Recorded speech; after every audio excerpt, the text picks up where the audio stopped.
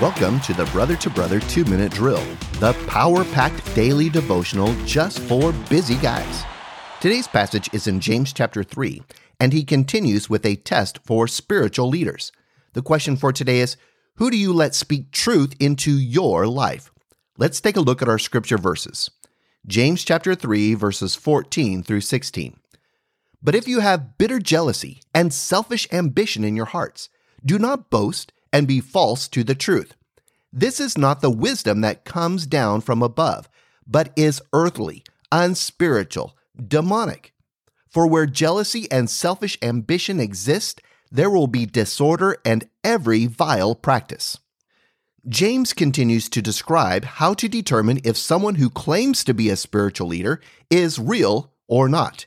It is interesting of what he includes and what he leaves out. He includes one's motivation if it is self-promoting or self-interested. He excludes how spiritual sounding the teaching or words one is using. He excludes the charismatic appeal or following one appears to have. But he gets right to the core of the individual, if they have bitter jealousy and selfish ambition in their hearts.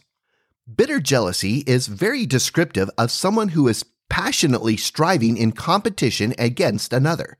They might have an attitude that is sharp, unpleasant, and even harsh and cruel. They want to win at all cost. Combined with selfish ambition leads to a dangerous leader. A man who is self-centered, self-promoting, egotistical, and greedy is only concerned about one person, himself. His competitive drive to win and to undermine another's is a vile mix.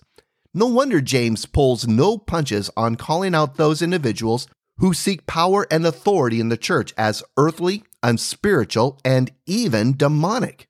The outcome of their influence will be disorder and every vile practice. James reminds us to not be deceived by those who look and sound spiritual. They may have charismatic personalities, speak with eloquence and passion, and promote appealing revelation. But if they are self-seeking, self-promoting for fame, influence, wealth, or power, that is your test to determine their heart. And then you can make a wise decision in who you let speak into your life. Thank you for listening today.